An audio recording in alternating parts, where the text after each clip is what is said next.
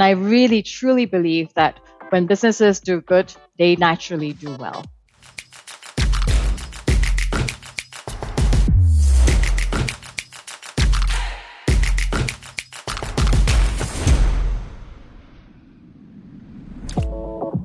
On this episode of the Creators Community, we'll meet Lynn Yap, a former corporate attorney and investment banker turned Managing Director of Actv8 and now published author.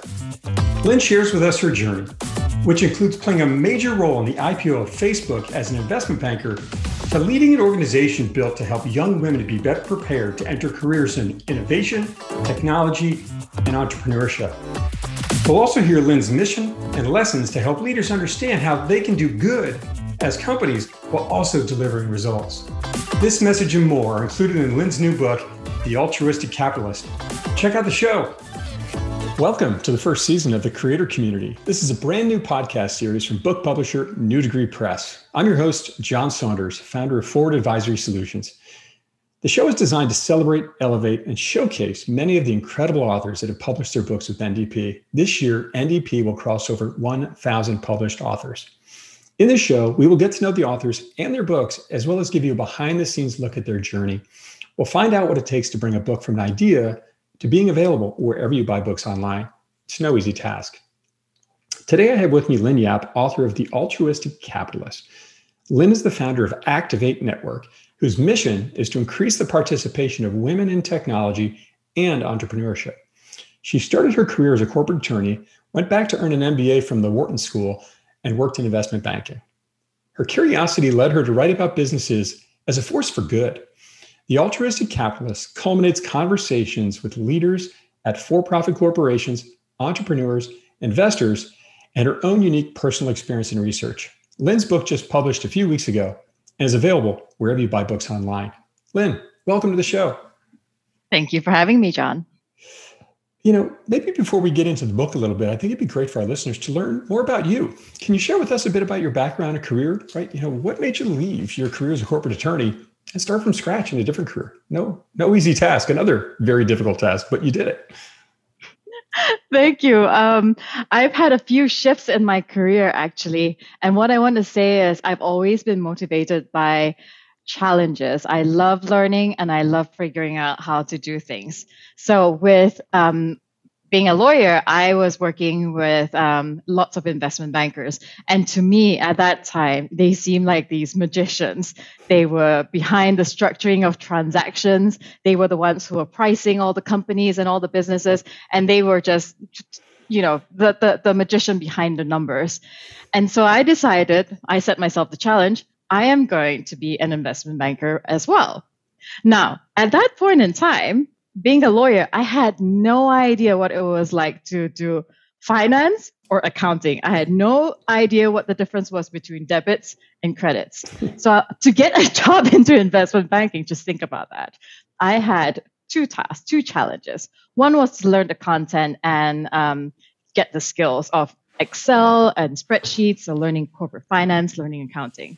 And two, figuring out how to actually convince someone to give me a job in investment banking with someone who didn't have any formal training.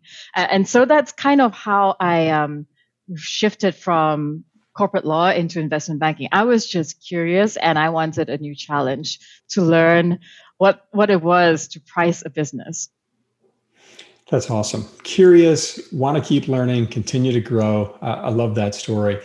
And now your work has really been around social impact since you left the investment banking world. You know, how did you go from this sort of very corporate structure? How do we go out and sort of maximize value of everything we have, and then turn this into such a passion for social impact in the world around you?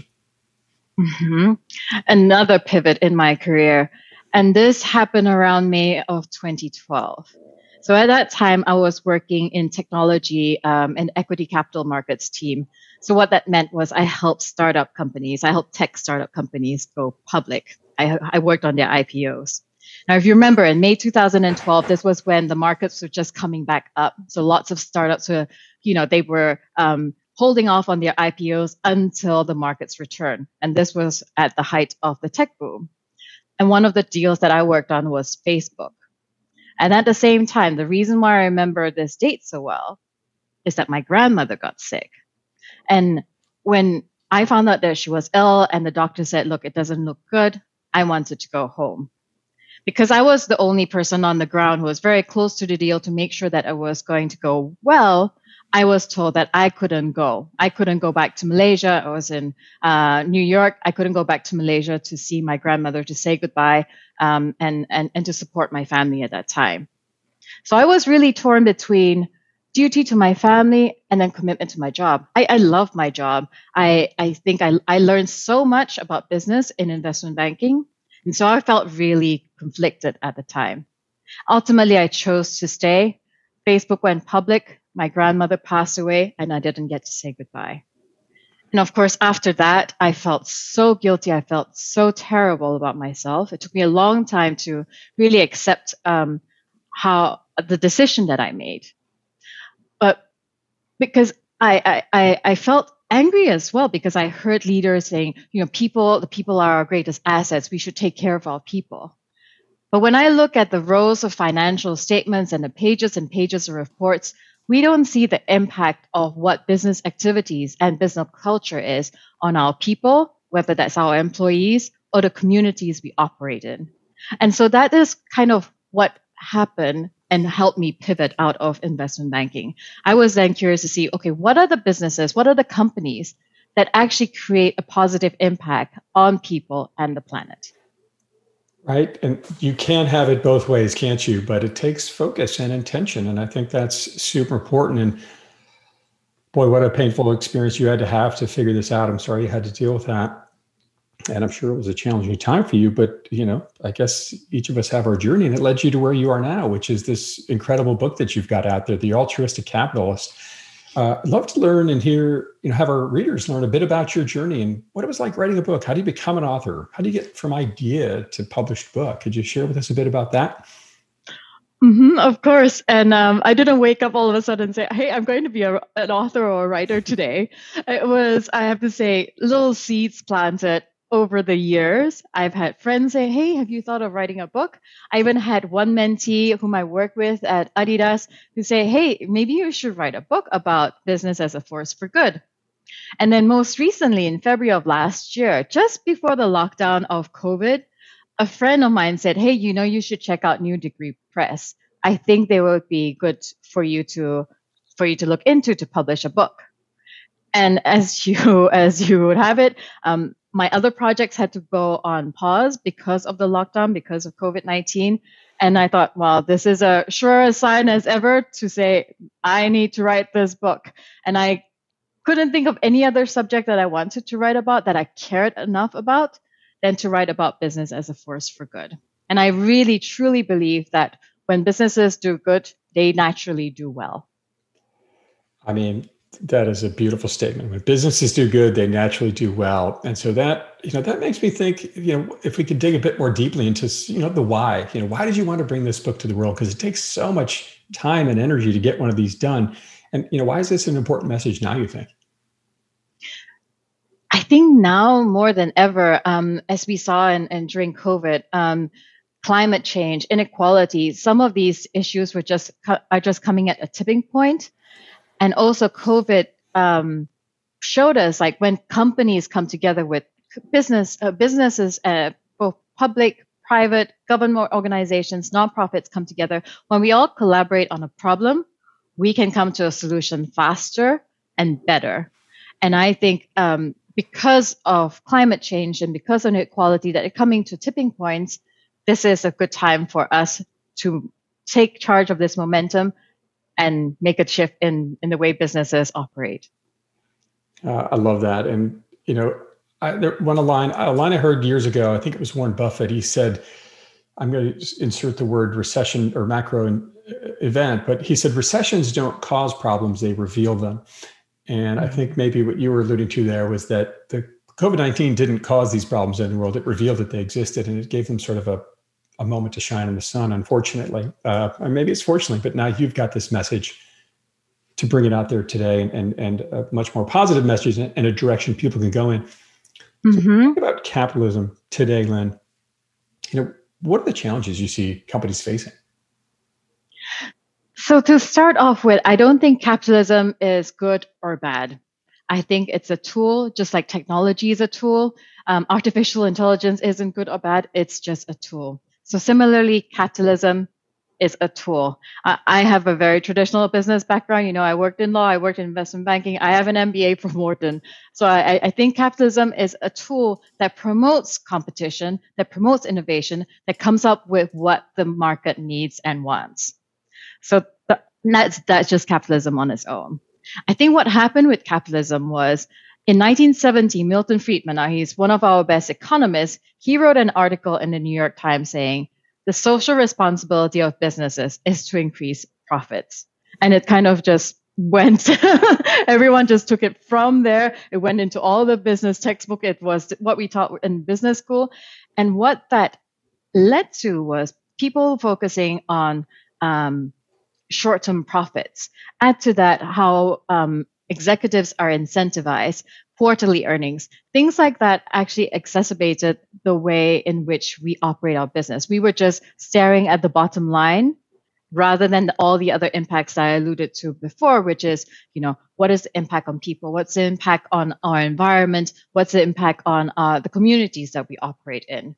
So I think over the long term, from when Milton Friedman issued that statement, it's just accelerated and went into a direction where we are now just staring at the bottom line rather than looking at the other impacts that our businesses have on the people and planet around us.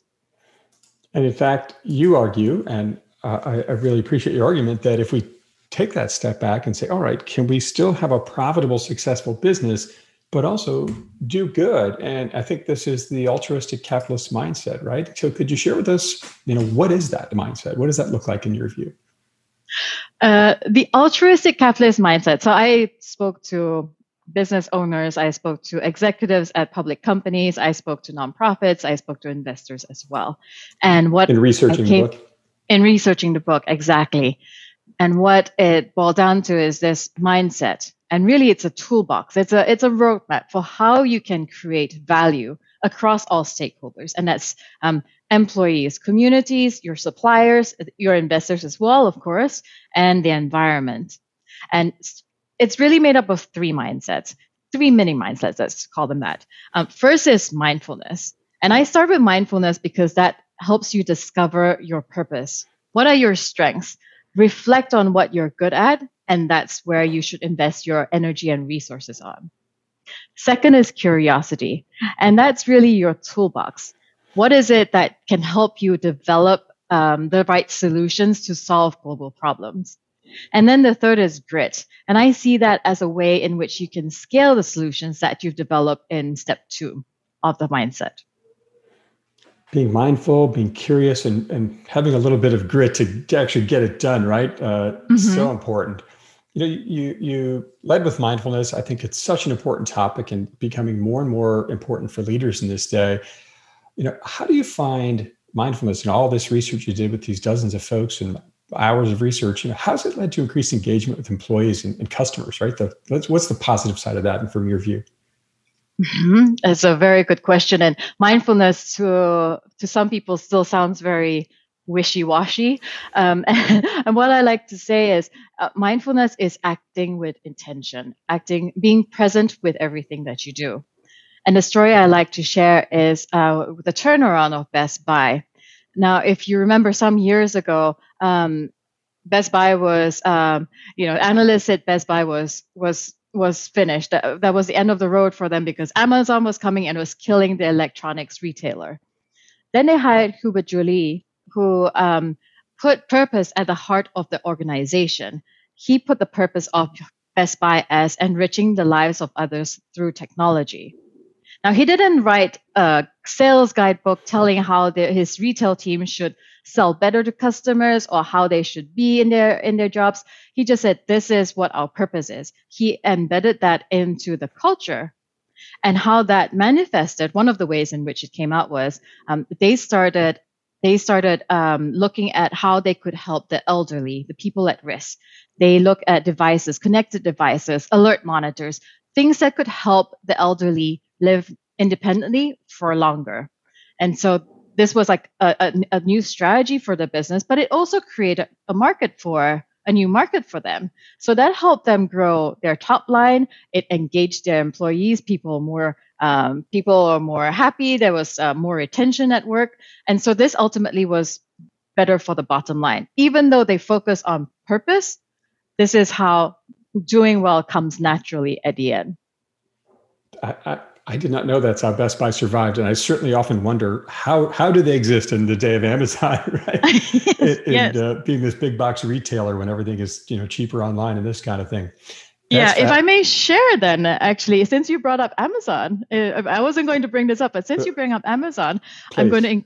I'm going to include how they collaborated with Amazon. And so the reason why Best Buy was in trouble was that Amazon was knocking at their doors and they were selling things for cheaper. And what they did was they talked to Amazon and said, hey, shall we partner up?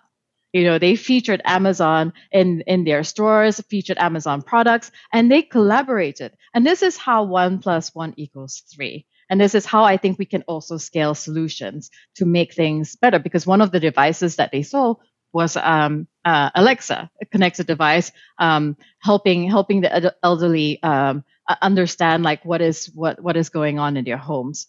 So this is kind of another way in which putting purpose at the center of the business help the bottom line. I mean, it's so fascinating when you hear companies with great purpose and great mission, and if they can really get their people behind it and have a good mission, it's amazing how often it works out for all constituents, and not just the shareholders, but the employees and customers. Mm-hmm. I really appreciate that. You also mentioned curiosity in there. How has curiosity played a role in solving some of the social issues you're speaking to? Good question. So curiosity, I think, has two roles to play. I think one, often we rush into solutions. We hear a question, and before the question's finished, we try and answer them already. And that's the same when we're designing solutions. We often want to help, and so we don't necessarily ask the questions that are needed in order to test assumptions. So curiosity, when we are curious, we will ask the right questions in order to test the assumptions behind the problem and understand the context. And when we understand the context and the problem better, we get to the cause of it.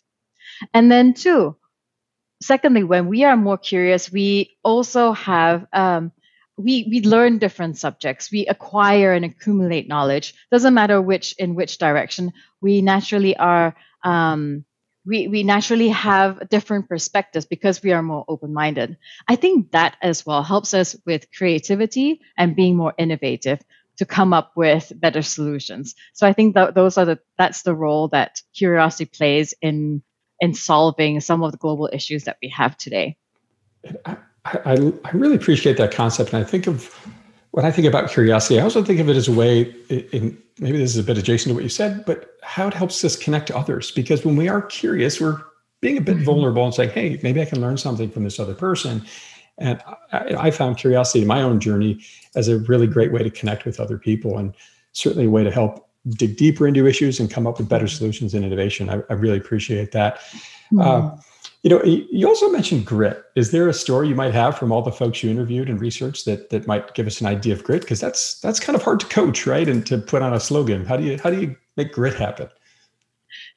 Yeah, so I define, and actually, no, I didn't define this. This is from Angela Duckworth from her book. And grit is passion plus perseverance. I think the passion already comes from the understanding of yourself and knowing what drives you. That's your purpose.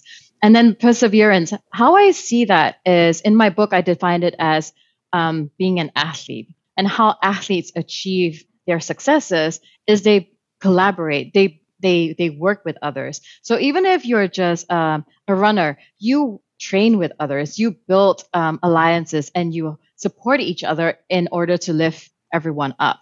And so how I see this working out in this context is building alliances. So to go back to that Best Buy story, Best Buy worked with Amazon. They didn't decide to compete. They decided to collaborate.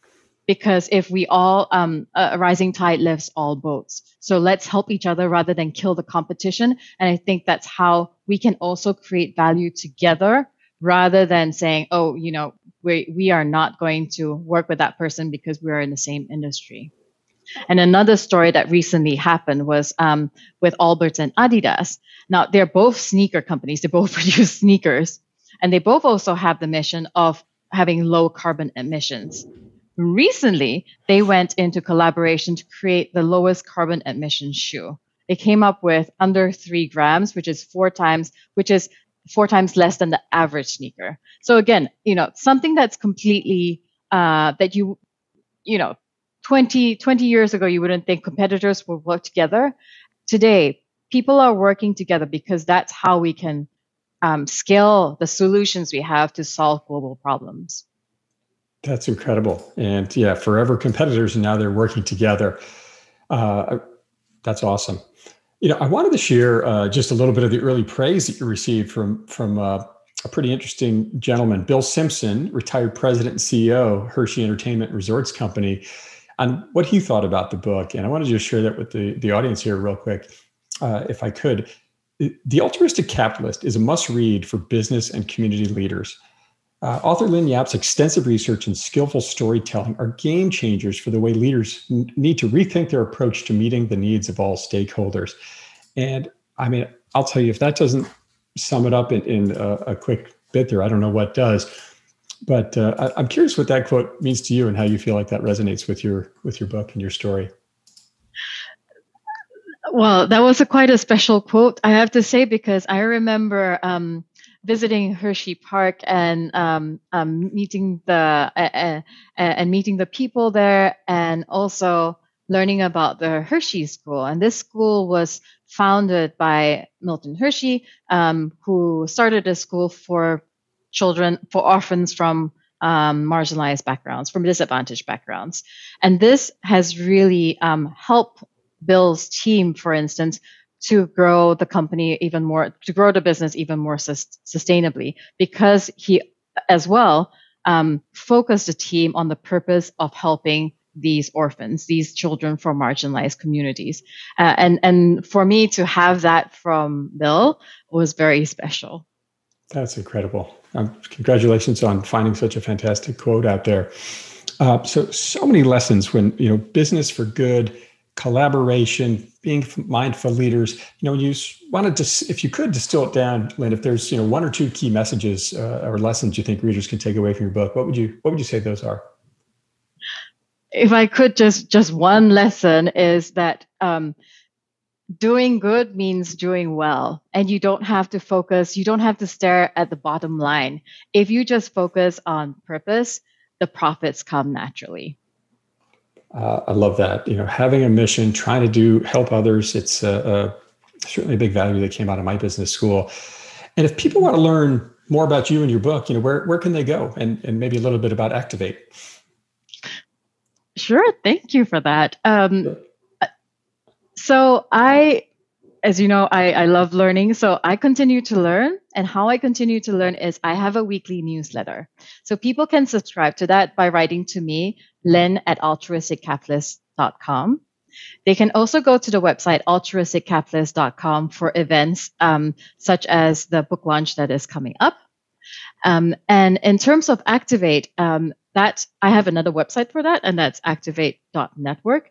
And what I do is I partner with companies that to on leadership programs with teenage girls, to bring them into to introduce them to companies and professional opportunities, so that we can increase more women into technology and digital roles within these companies. I mean, talk about a mission and purpose, Lynn. That is fantastic. And you mentioned your book launch event. Do you have a date and time on that? Yes. My global launch is on the 8th of July. And it's at 12. It is 12 noon Eastern. Excellent. Well, I'm sure it'll be a fantastic program. So The Altruistic Capitalist. Lynn, what an incredible story, an incredible message to have out there for the world, for people to live and learn and grow from, and a roadmap to do better and to help others. I mean, such a powerful message, particularly in this day and age. Thanks for being on the show. For those out there, Altruistic Capital is available on Lynn's website or wherever you buy books online. I'm your host, John Saunders, for the creator community. Keep moving forward.